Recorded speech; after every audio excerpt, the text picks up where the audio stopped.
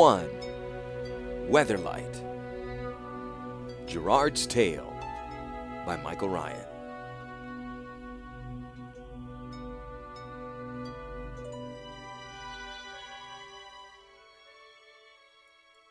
The morning the Minotaur arrived, Gerrard entered the training yard in time to see Torsten, the heavier boy, bat Javero's blade aside and drive the smaller boy down to the sand on the other end of the yard. Javero's sword flew from his hand, landing well out of his reach, and Torsten moved over him, between him and his weapon. Both young men were breathing hard under the blazing sun. Torsten's blonde hair was dark with sweat and grime, and Javero's hands were spotted with sword oil and blisters. Gerrard was silently proud of both of them for practicing while the others slacked off. It was still hours before exercises, yet here they were, devoted to the art of war. He remembered that feeling quite well. "Good move," he called out as he took his heavy set of keys from the belt below his vest and moved to the war chests along the wall. "But you want to—" "Master!" Javero cried out in terror. Torsten kicked Javero once in the head, just above his ear. The sound of his boot heel on the thinner boy's skull made a hollow thwack that carried all the way across the open yard, before slashing down with his sword at his foe's throat. Javero rolled, and the blade cut sand, nicking his ear and drawing blood. Torsten stepped back, regaining his balance and bringing his sword back to attack position as Javero struggled to get to his feet. Blood bubbled from his wounded ear. "It's too late. He can't save you," Torsten said, raising his sword again. He glanced across the training yard toward Gerrard. "No one can save—" The keys caught Torsten in the throat like a claw, tearing open the soft spot of flesh beneath his Adam's apple. He staggered backward, one hand to his bleeding wound. "Easy, Torsten," Gerrard called. From nowhere he had produced a longbow, and an arrow was already nocked on string and aimed at Torsten. The arrow's point glittered in the sunlight flooding the training yard. 6 steps back or 6 feet under, whichever you prefer." Torsten looked over at Javero, then back at the arrow pointed at him. "Don't make me kill you too, Master Gerrard," he rasped. He took his hands away from his throat and looked at the blood on his fingertips. "This is a private fight between Javero and me." "It's ending publicly," Gerrard said. "With a corpse, if need be. I could kill you twice before you could even get to me, Torsten. You're a good student, but education isn't the same thing as experience. You should be quick enough to catch those keys. Now take 6 steps back." For a moment, Torsten hesitated, sweat beading on his forehead. Then he raised his blade and, with a defiant shout, turned on Javero. Gerrard dropped his aim and let the arrow fly. It took Torsten just behind the left kneecap as his leg bent, driving through the muscle and carrying the arrowhead and shaft out the other side until the fletching caught in the wound. Torsten howled, falling forward. The shaft snapped behind his legs as he went down. He dropped his sword, and as blade knifed into the sand, Javero grabbed its hilt, raising it triumphantly as he stood over the heavier boy. He looked up in time to see Gerrard knock another arrow. "It'll be the right knee for you," Gerrard said. "Shameful limp and no service in the Banalish army. It'll change your entire future with one easy shot if you don't put that sword down, Javero." "He was talking to Lord Castan," Javero protested. "The assassin recruiter, the albino. I saw him together at the bridges this morning." From the ground, where he was already working the arrow out of his leg, Torsten snarled, "You're a corpse!" "I don't care if he is Lord Castan." Gerrard began to move forward, his arrow still at the ready. His dark beard itched from the sweat that ran down his face. "I could be Lord Castan and it wouldn't change this mess you're in. Now put down the sword." Javero relented, tossing the sword into the sand, stepping back afterward. Gerrard let his breath out slowly. "Great. Now we're all in better shape. I'm armed, and you're not." He put his arrow back in his quiver, then picked up both swords. "Castan try to recruit you, Torsten?" Torsten said nothing, but Gerrard held back and let the silence drag on until it became as hot as the sun above. Finally, Javero said nervously, "I've heard that some of the others were approached too, not just Torsten." "Lord Castan will sew your eyes open before he kills you," Torsten snapped at him, then looked at Gerrard. "I must see a healer, Master." "You've got it," Gerrard said. He held up Torsten's blade. "Your sword stays, of course. You're out. You tried to kill Javero. You threatened me, and if I were a gambling man, I bet you took gold from the assassins. It's not what I trained you for, Torsten. It's not what the Banalish military is about. You shamed the nation. You disappointed me." Torsten managed to get his weak leg under him, throwing to the sand the arrow that had struck him. He grimaced as he put weight on the leg and nearly fell. When he found his balance again, he was forced to lean heavily to his right, for the wounded leg refused to carry him. The blood from his throat wound was already drying to a dark red splotch like a birthmark. He glared in fury at Gerrard. "And there's more disappointment in your future. You're not the only instructor in Benalia who can teach a man to fight, you know." Gerrard shrugged. "Not the only one who can teach you to dance either. No one will now." He gestured at Torsten's leg. "You're done being a soldier, if you ever wore one." For a moment, Gerrard thought the young man might come at him. Torsten's lips locked, his hands clenched into fists, and his eyebrows met in a scowl. Then he swallowed, took a deep breath, and said, "But I'm not done being a killer." He limped to the training yard's entrance, never looking back. Gerrard watched him go. When he disappeared into the dark tunnel, Gerrard turned to Havero. The young man seemed to be having a difficult time catching his breath, but the panic was fading fast from his face. "Thank the gods you arrived when you did," he half whispered. "I always heard you're one of the best, Master, but I never thought I would so desperately need you to be." "Being the best usually means proving it." Gerrard walked for his keys, picked them up, turned back to the young man. "For Torsten's sake, I hope you're right about all this, and it looks like you are. But for the Benalish army's sake, I hope you're wrong. We have some things to talk about." Havero nodded. "A few things, Master Gerrard." The two of them retired to Gerrard's chambers below the training yard. The 3 dusty rooms lay in shadows, cluttered with trappings and trinkets from days Gerrard had just begun to remember fondly. He watched Havero move around the main chamber, handling various artifacts and weapons and asking questions. The young man had apparently forgotten the heat of the battle, despite the blood that trickled from his ear to stain his gold earring. Gerrard let him explore. Students never came down here, and Havero's curiosity kept him distanced while Gerrard considered the implications of what had just occurred in the yard. "And what's this?" the young man asked, gesturing to a skin hanging on the wall above a row of shelves. "The hide of a scarmathal," Gerrard answered absently as he sat down behind his disorganized desk. He wondered if Torsten had gone directly to Lord Castan after the fight. "I was traveling with some friends along the coast of Denwa when we ran into him. If you wear the skin, it changes your shape into one so you can pass among the other Scarmathals. Kind of a Scarmathal spy's cloak." Havero nodded, paused as if he might ask something else, then gestured at the pendant around Gerrard's neck. "I've seen you at the pendant before. What is that?" Gerrard held it up and across the desk for him to see. The pendant was shaped like a small hourglass, hung so that it could be upended to run its sands while remaining on the chain. As Havero leaned closer to examine it, Gerrard said, "Last treasure of a life I abandoned." Havero was about to speak again, but Gerrard gestured for him to be silent. This was old soil, heavily tilled, memories of the Weatherlight. Captain Sisse and the Legacy were as untouchable as the gods themselves and nearly as unforgiving. They were part of the time Gerrard couldn't change and hadn't understood at the time anyway. Regretting it only made him relive it. Besides, there were far more important things to discuss than Gerrard's past life as a sailor of the skies. "So, Lord Castan is trying to recruit my soldiers as his bloodletters," he said matter-of-factly. "Never mind that such behavior's treason in Benalia. Surely he knows who he's taunting by even trying. Not exactly known for my diplomatic skills. Every master-at-arms, ranking officer, and infantry judge would raise swords over this if word got out. But Castan is jeopardizing my career with this arrogance. I'm obliged to do something about it, risk my entire life in Benalia. I'll be damned if I learn about a cure after the plague." Havero touched his wounded ear and said, "I guess I should have been thinking the same way, Master. Confronting Torsten was a mistake, and now he has a reason to hate me." "Yeah, you should have come to me with this," Gerrard agreed. "We're taking it over my head to Commander Ulrich. If I can trust him, you can. But he'll still spit poison when I tell him that the assassins are headhunting in the army's ranks." "Yes, sir, I know he will." "You know he's going to want the names of the others, everyone who Lord Castan's tried to recruit. There'll be an investigation. The army has no tolerance for this sort of betrayal. That's why I got into it in the first place, but at least the army will protect you from Torsten and the others, so you won't have to sleep with a dagger under your pillow." Gerrard paused, then asked, "Who else besides Torsten?" He watched Havero's eyes pan nervously across the room, pausing on each individual heirloom, and he knew that the young man had yet another secret, poorly concealed. "If I were a gambling man, I bet you'd been approached," he said softly. Havero swallowed, clearing his throat and keeping his eyes averted, unable or unwilling to meet Gerrard's steady gaze.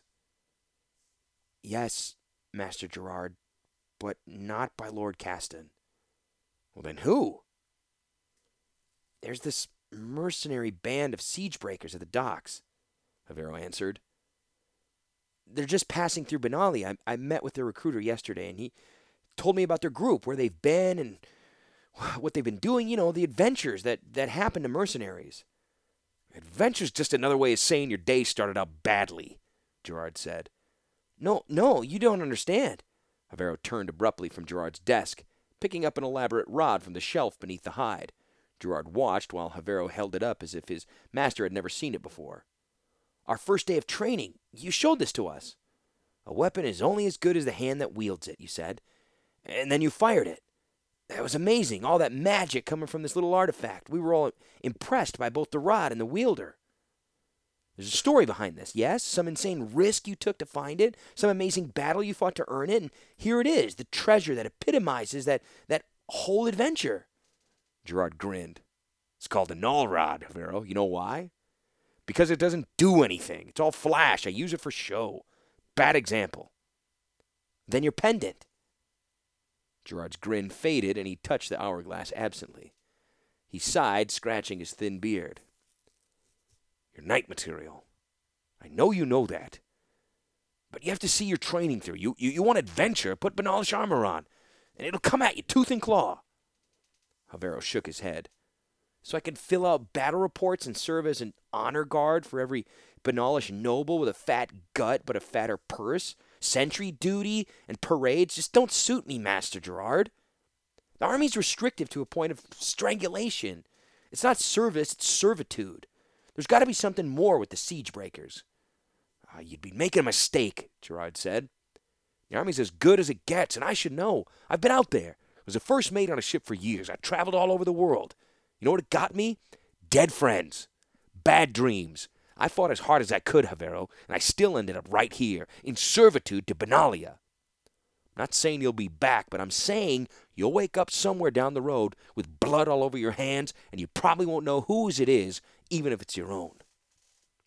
Standing rigid, Havero smoothed his dusty tunic and said formally, "I'd like to be dismissed, Master." He paused and added, "I'm sorry." Gerrard rose from behind his desk. This is it, then, he thought. 2 in one day. "All right. I'll dismiss you if that's what you really want. But not without names. I'll protect the army's honor by keeping you in if I have to, but the door's open and your password out is the names of the soldiers Lord Caston approached." Havero took a deep breath and began to speak, just as Gerrard knew he would.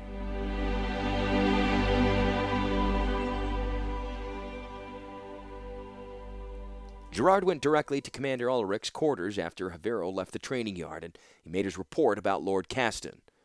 Ulrich's chambers, even the dark and dusty entranceway where Gerrard waited to get his commander's attention, were immaculate compared to Gerrard's. Ulrich was pure soldier, efficient, strict, orderly. He'd been in the Benalish military for more than 20 years and had been one of the first officers to test Gerrard when he arrived in Benalia after leaving Weatherlight. Gerrard had heard him referred to by some of the knights as the first dog of war, and it suited Ulrich's character. He carried himself more like a mountain man than a soldier, moving through the streets of Benalia Port as if he were stalking prey. He was curt, opinionated, and firm, and when he talked, his thick steel-gray eyebrows drew together so tightly that his eyes vanished beneath them. Gerrard watched those eyebrows furrow as he finished his explanation of the morning's events and the list of the soldiers Lord Caston had approached, according to Havero. This could well be running rampant through the military." Ulrich grunted, rubbing his mustache. He passed Gerrard a bottle of wine he had taken from the cabinet and opened just before Gerrard's arrival, but Gerrard shook his head and put it down on the bare table between them next to his empty glass. "It brings us down from within, makes us vulnerable to defectors, spies, all sorts of other elements. Who else knows about this?" "Just you and I," Gerrard said. "At least I hope so. What do you want to do, Commander? We could bring Lord Caston in, put some pressure on him to flush out his contacts. Students who've been approached are all the sharpest swords. Lord Caston's getting access to the training yard or the testing reports. Either way, we have a traitor." "Caston's an underground assassin. We'd never find him without being led directly to him. Besides, the traitors could easily have been Torsten or one of the other students. Gerrard could tell the commander didn't believe his own words. It would drag some knight out of the secret back alley meetings and would spill blood money from hidden coffers. Only someone in authority could pass reports to the assassins. Watch your students, the commander said. See if you can get a sense for what they've been offered. Come see me immediately if you learn anything new. And Caston? I'll personally look into finding Lord Caston, Alaric answered ominously. Gerrard grinned tightly. What's the saying? Before an assassin learns a murder, he should first learn a suicide? Picking up Gerrard's wine glass, Alaric retrieved the Vesuvian wine bottle and poured. He passed the glass to Gerrard. No assassins ever put stock in that thought. Here, Borland. Best in the domains. No thanks, Gerrard said, waving the glass away. My drinking days are long past. Alaric cleared his throat and set Gerrard's declined glass on the table before him. In truth, boy, those days are about to catch up with you. The past arrived on a flying ship just after dawn this morning. Your past. Gerrard stared at the dark wine for a long moment. When Alaric shifted uncomfortably in his chair, Gerrard looked up, brushing his dark hair out of his eyes, and as he did so, "Why didn't you tell me this when I first walked in?" "Because you were wild-eyed about the situation with the assassins," Alaric replied. "Because you didn't want to take the fire out of your belly? You, Gerrard, are the Benalish military. If any other master-at-arms had learned what you learned today, they'd shrugged it off and gone on about their business." "I believe in the army," Gerrard said quietly. "Yes, and that's where I want your commitment. But I remember the things you said when you first came on to us and signed on. I remember that some passionate commitment in your voice when you spoke of Weatherlight's captain. Sissay, was it? Sissay? If I sounded passionate, it was only because I was angry. Sissay'd been keeping secrets from me. People died because of what she alone knew." Alaric said gently, "And people will die now for what you know. That's the burden of responsibility. Can't just run away from it." Gerrard crossed his arms defiantly.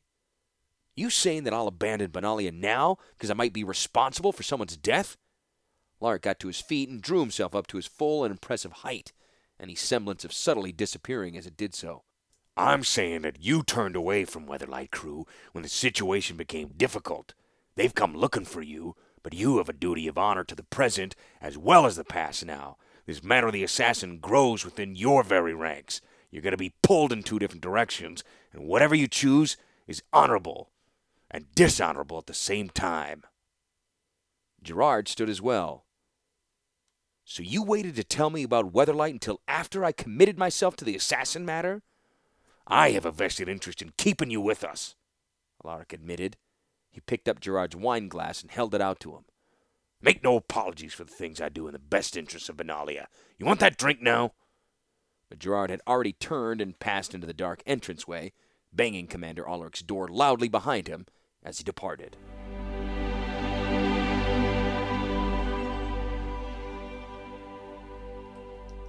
He stormed through the streets of the city-town, dodging through the open-air market to avoid a patrol of guards whose names and handshakes were known to him. Old friends were both the first and last things on his mind right now. He didn't want to talk to any comrades from the army for fear that he would tip his hand about Lord Caston and the assassins, but he also couldn't stop thinking about Sissay and Weatherlight. What did she want? It had been a long time since he'd leveled his accusations at her and walked off the ship, but a stirring in him made him wonder if maybe it had been too long.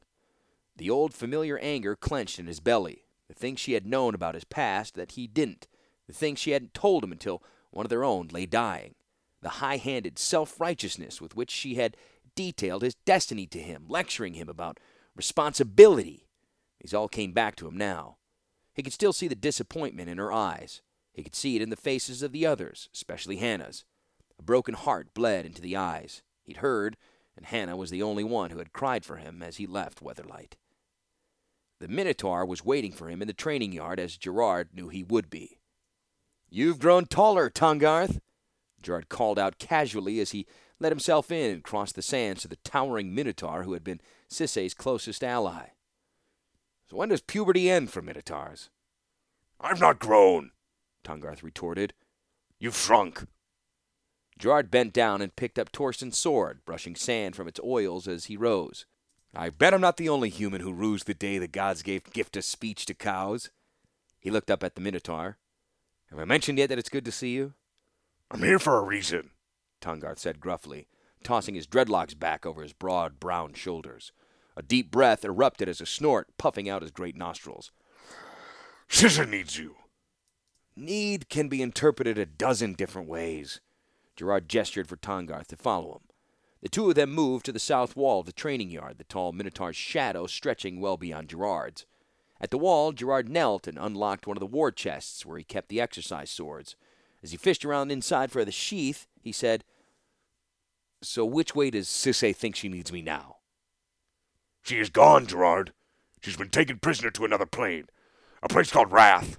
The one who holds her is Volrath, and he means to kill her if we don't act on her behalf now. Damn it, Gerrard grunted under his breath. Pulling a battered sheath from the war chest, he pretended to look it over, curled his lip at its condition, put it back, and continued to search. Tahngarth said, You know that after you bolted, we continued to seek out the pieces of legacy? Oh? Gerrard pulled another sheath from the chest. Don't you know that hunting for the legacy is the same thing as pinning an archer's target to your forehead? Sooner or later, someone gets killed? And by Toran's horns, Tahngarth roared, this time it might be Sisse! Rising, Gerrard faced the Minotaur, glaring up at him. Sisse knew the risks better than anyone. Last time it was Rafellos who died. That elf was like kin to me, you know. And when Sisse finally admitted that she tricked me into looking for the legacy... You are the rightful heir to the legacy's power, Tahngarth interrupted, shouting over Gerrard's protests. She knew what you would not acknowledge, that your destiny lies in wielding the artifacts of the legacy against all the evils that would destroy the world. Those same evils wiped out the clan that reared me, Gerrard countered. My adopted father, the sorcerer who trained me, everybody I knew, all for the legacy, a grubby little collection of mismatched artifacts. I walked away from the legacy the first time because it was surrounded by death, and Sisse fooled me into looking for it, for its financial value. The second time, why would I come back to do it now? Because Sisse needs you, because you walked away from your obligations no matter how noble the reason. Gerrard sheathed Torsten's longsword. The fit was tight. That doesn't tell me a thing, Tahngarth. I've heard this you owe us argument before. You have to do better than that. You owe her. She is your past, Tahngarth said. No! Turning away from the Minotaur, Gerrard hurled the sword at the war chest with surprising force. It banged loudly against the chest's upraised lid, the sound echoing across the large empty training yard. Even the gods can't undo the past. Whatever I owed her was paid in blood. My clan's blood. Rafellos' blood. You've not changed a day, Tahngarth charged. You throw things in a tantrum, but your horns are still as blunt as the day you walked away. Gerrard said nothing. It's true that Rafellos died because of your choices, the Minotaur continued. He died because you chose to pursue the legacy, your destiny. That's right, Gerrard said cynically, and I'm not going to risk anyone that way again.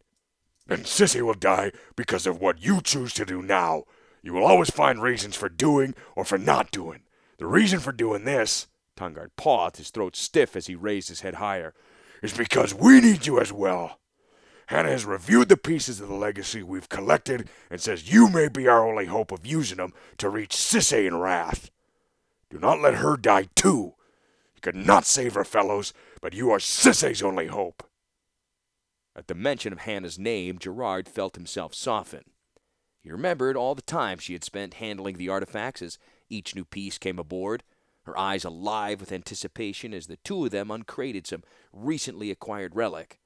And he remembered sitting down with her and his friend, Sisse, before the bad times, the three of them sharing wine and discussing the myriad of implications of each artifact's power. Sisse had been his confidant. They had shared moments that none of the others would ever know about, but that he would rather die himself than lose. He sighed. You know this is a trick, don't you, Tahngarth? Whoever took Sisse's probably counting on you to drag me kicking and screaming back aboard Weatherlight. You're going to put your hoof right in that trap. And we will all put our hooves in the same trap, and we all walk with the same limp. Gerrard considered for a moment. I have a situation here in Benalia. Demands my involvement, too. I can't do both. Need overrules choices, Tahngarth said simply. Sisse needs you. The afternoon exercises were a blur. Gerrard offered a terse and unconvincing story about the absence of both Havero and Torsten, then let the other students leave early. He considered taking aside those he knew had been approached by Lord Caston, but he was unsure of what to say. What price treason? A soldier's allegiance is to Benalia, and if it's not, why stain its army with your presence? Where does responsibility to oneself end and responsibility to others begin? But that, he knew, was the real question, and he didn't want to ask a question to which he didn't already know the answer. At sunset, he raked the sand, double-checked the war chest locks, and sat in the shadows as the light ran away from the training yard. He turned his hourglass pendant over to watch the sands trickle from the top to bottom. Once, when he was younger, he had thought it novel to count the number of enemies he'd killed. In the middle of the battle, the significance of surviving could easily be overshadowed by the excitement of killing. At first, when there were a few, Gerrard remembered every one of them, their last looks of surprise or pain before he sent them to whatever followed life. He became uneasy with the realization that they were people. After all this time, he could still see their faces, hear their cries for mercy. It was too late for any of them, but Sisse's was a cry for help he could still answer. Well after dark, he locked up the training yard and went below to his quarters. The lantern in his entranceway had gone out, and he paused to light it. Fumbling for a moment with his flint in the blackness, "I've brought you a present, Master Gerrard," a voice snarled from the darkness as the flint struck. Gerrard turned slowly, the lantern's light rising behind him. His shadow jumped across the entrance walls and into the main quarters where Torsten stood, his throat bandaged with a black circle of cloth, a dagger in one hand. In the other, he held a bloody head by the hair. As the lantern's light reached the skull and the shadows fell away, Gerrard could see the earring, speckled, still with blood, Havero. His bulging eyes had been sewn open, frozen in a stare. The stitches through the eyelids looked like small spiders lined across the dead boy's face. Gerrard met Torsten's stare coldly, swallowing his rage. Torsten pointed the tip of his dagger at Gerrard's chest. "He was alive when I did it," Torsten said arrogantly. "But I'll spare you that indignity." He tossed Havero's head to Gerrard's feet. "You've got the ball bearings of a brass man," Gerrard answered. His sword was sheathed, but there were weapons all around the chamber. Swords, axes, polearms. He only needed a moment to reach one. "I'm a master at arms, Torsten. You show up here with a dagger. Why don't you come blindfolded, too?" Waving the dagger, Torsten advanced. "I've been training with assassins, Master Gerrard," he said. "And assassins only need a dagger when they have poison." He slashed with the dagger, aiming at Gerrard's middle. Gerrard backpedaled, throwing the lantern for effect and watching for his opening. As Torsten dodged left to avoid the lantern, Gerrard dove right, narrowly missing Torsten's backhand cut as Gerrard rolled into the main chamber of his quarters. He knew better than to come to his feet. Instead, he lunged forward under the table, reaching up under it as he did so to find the dagger he kept secured there. Behind him, Torsten grunted as he swung, cutting to where Gerrard's throat would have been had he stood still. Gerrard tipped the table as he rose, shoving it hard toward Torsten, who jumped back. In the entranceway, oil splattered when the lantern broke and ignited the curtain that served as door. The room began to heat quickly. "You might as well be blindfolded," Gerrard said, displaying his own dagger. "Because now we're even." Torsten raised his weapon again. Gerrard flipped his dagger end for end, caught it by the blade, and threw it at Torsten's sword hand. The knife rolled sideways in flint, then buried itself in the back of Torsten's hand from knuckle to knuckle, instead of from knuckle to wrist. Torsten wailed with surprise and pain as the blade drove through his palm. His own dagger flew from his grip. Instinctively, he reached to catch it with his uninjured hand. The blade sliced neatly across his palm as his hand closed around it. Realization set in as he met Gerrard's knowing gaze. "Good catch," Gerrard said. Torsten began to tremble, dropping the poisoned dagger and looking wildly around the room. He teetered as if he might fall, shook his head as if to clear it, then scratched absently at the bandages covering his throat wound. Taking a step further into the room, he snatched the elaborate rod from the nearest shelf. He pointed it at Gerrard. "I remember this," he said thickly, licking his lips, eyelids fluttering erratically. "From the first day of training. Powerful magic." "It's only as good as the hand that wields it," Gerrard said. "Yes." Torsten seemed to drift away for a moment, swaying on his feet again. "And I'm good." "No," Gerrard answered. "You're dead." "Maybe, but I'll take you with me." Torsten pointed the rod and twisted the grip. A magnificent blast of yellow light exploded from its core, roaring out of the barrel, enveloping Gerrard. The quarters around them were momentarily bright as day. The rod hummed loudly as it unloaded its magic onto the room. Just as suddenly, the magic went away, leaving the two men standing in the dimness of the chamber as they were before. Gerrard smiled. "I bet you wish you had gone for a real weapon," he said. Torsten groaned, dropped the null rod, and sank to the floor.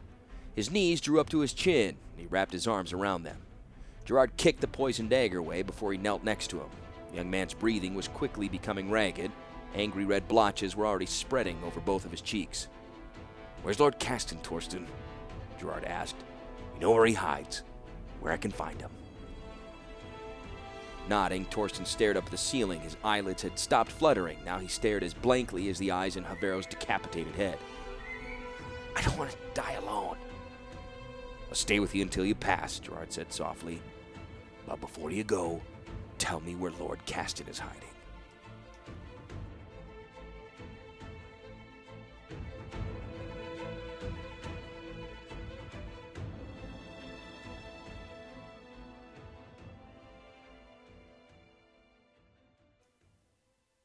Commander Ulrich tore a strip of bread from the loaf and passed it across the table to the albino, who accepted it with a gracious but awkward nod.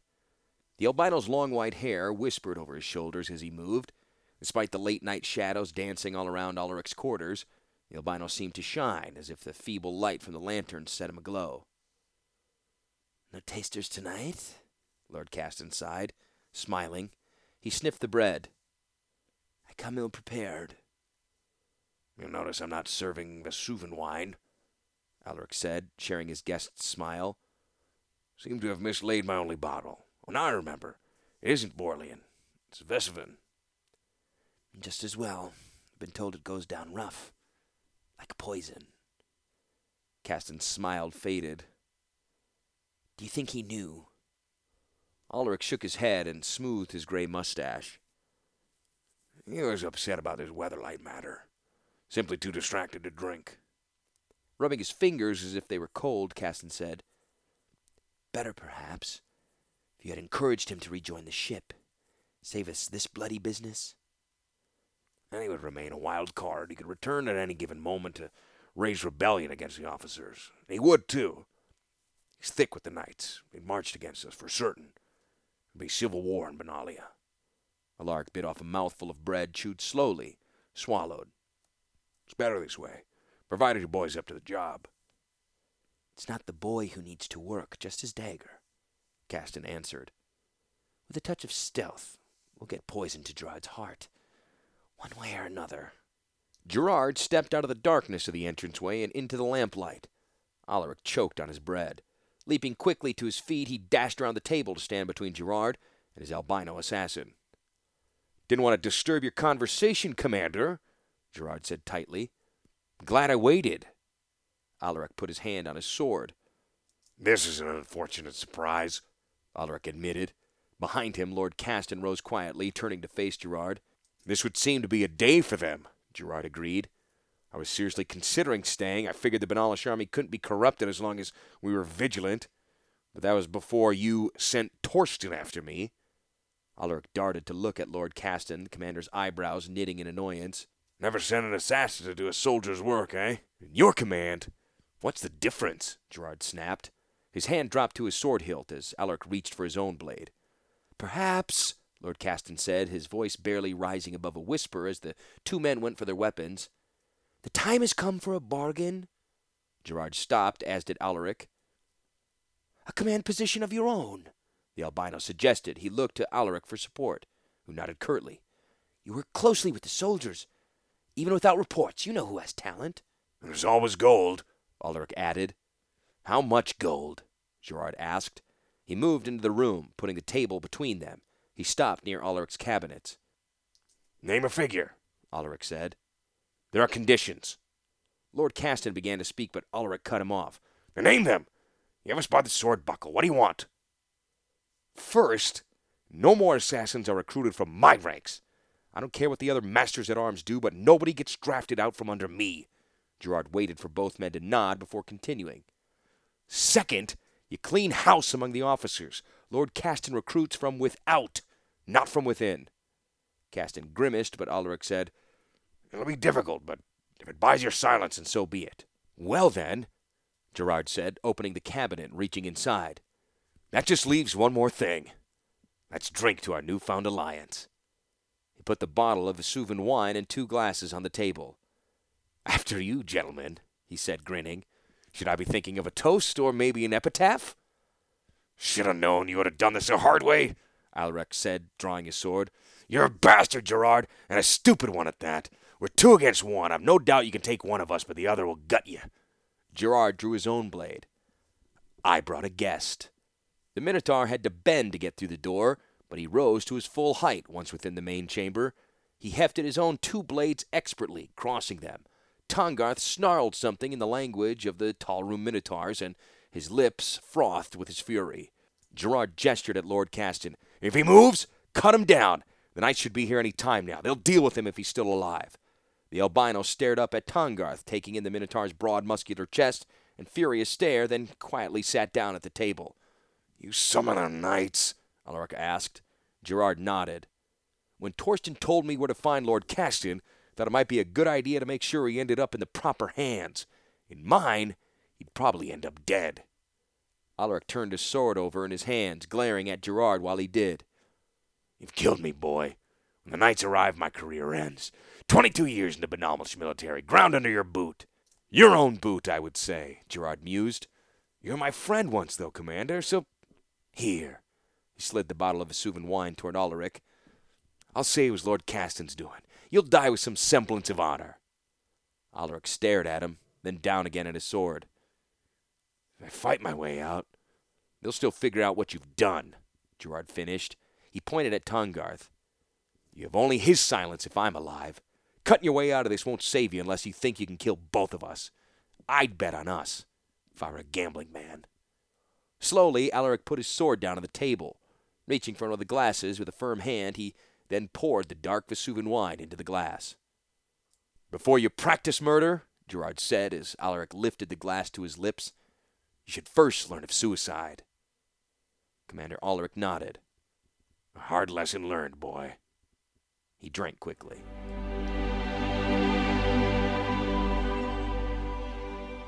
They had gathered for Captain Gerrard on Weatherlight's deck, 30 sailors strong in the morning's first light.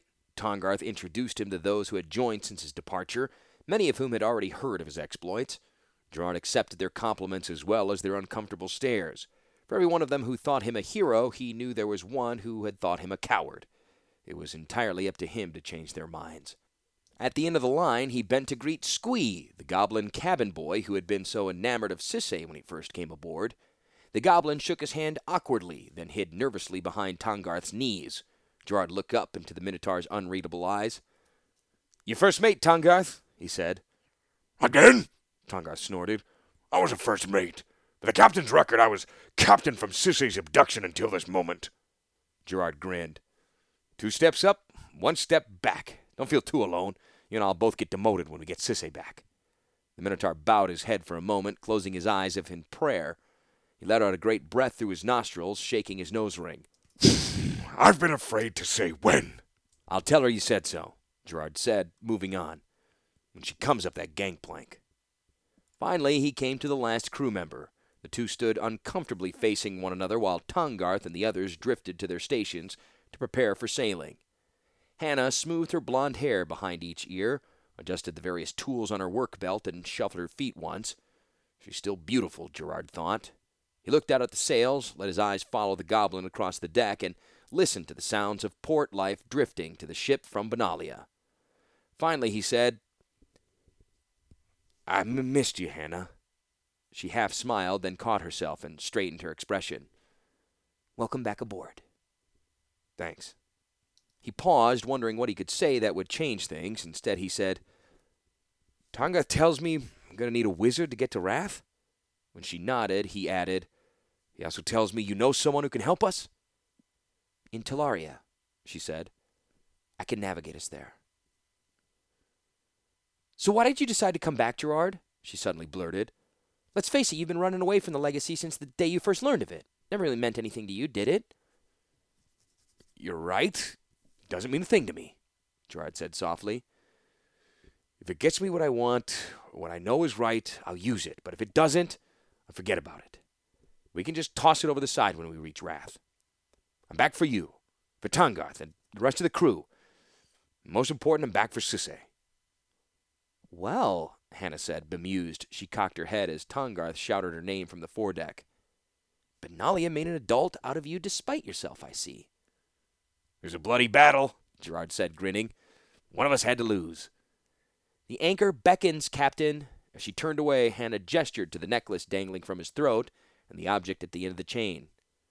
What happened to the hourglass he used to wear? Gerard's grin faded. He held up the blood-flecked gold earring, looking at Hannah through its circle. I'm leaving it behind, he said solemnly. This is just about as valuable, I think. The ship set sail for Talaria. Here ends the tale of Gerrard.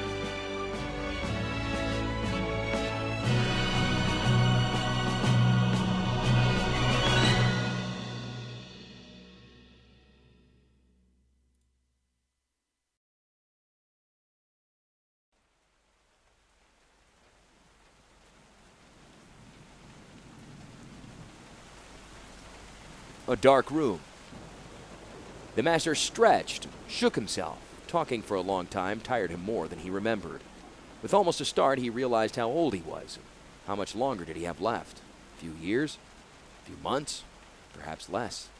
At his feet, Ilcaster sat, staring at the master with shining eyes. The boy did not seem tired at all, the librarian noted, and his face no longer seemed frightened and sorrowful. The shadows in the room were still thick, pregnant with menace, and the storm raged outside, but within the little yellow circle of candlelight, all seemed safe. Perhaps this was the way to conquer fear, the old man reflected, to take refuge in stories of brave deeds from another age. Perhaps, he thought, this is why we still tell ourselves these stories, even if we no longer entirely believe them, because they are a reminder to us that memory goes on even longer after we're dead. Did they have an easy time finding Talaria? Ilcaster's question broke in abruptly upon the librarian's thoughts. Hardly that, the master shook his head sadly. Nothing about their voyage was easy, and throughout all their troubles they remembered Sisay in the clutches of Volrath, and could only imagine what tortures she might be suffering. Their first stop, though, was not in Talaria, but in Llanowar. I remember Llanowar, the boy said eagerly. That's where, what's her name was from? The master looked at him blankly. You know, the cat person. Ah, yes, Miri. She was not, in fact, from Llanowar, but Miri had gone there after she and Gerrard parted, but now Weatherlight's captain needed the help of an old friend. How did he persuade her to come with him? With difficulty. During the journey, Gerrard settled somewhat uncomfortably into Sissy's cabin. He used the time to examine the journal of his former captain and shipmate, and as well as the Thran tome which he received from Hannah.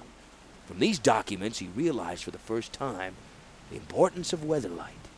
He also discovered a spell that could overcome the effects of the touchstone, the device used to immobilize Karn, though the value of this was not immediately clear to him. Gerrard wandered around the ship, renewing his acquaintances with its features. Making his way through the hold, he saw pieces of the legacy Sisay had collected in the time after he had left Weatherlight. Then, to his utter amazement, he came upon a silent, motionless figure standing upright, shining in the dim light. Karn. Using the spell from the Thran tome, Gerrard reactivated his old friend and guardian. Though Karn had stood motionless for years, his mind had frozen at the precise moment of his deactivation. He was in anguish at the thought of having been responsible for the death of an innocent. Brokenly, he told Gerrard of his resolution to never again take a life. Just a minute, interrupted the boy, skepticism in his tone. You mean Karn would never take a life, even if somebody was threatening to destroy him? The librarian nodded. What about if someone was threatening to kill Gerrard? Good question, boy. Glad you're paying attention. Point of fact, it was the very question Gerrard himself asked. The golem thought long and hard, but in the end he replied that his decision was absolute. Even Gerrard's fate could not overcome his choice. He would never knowingly take a life, not merely a human life, but the life of any creature. Ilcaster considered, chin in hand. I think that was a mistake, he said at last. I mean, I don't think he should have gone around killing people, but everybody has to defend themselves if they're being attacked. The master shrugged. It was, nonetheless, his decision. And Gerrard was so overjoyed to see the golem that he did not, perhaps, fully understand what a profound change had come over his old protector. He greeted him joyfully and introduced him to the rest of the crew. And all this time, while Gerrard renewed his friendship with the silver golem, his familiarity with the flying ship, Weatherlight steadily drew closer to Llanowar.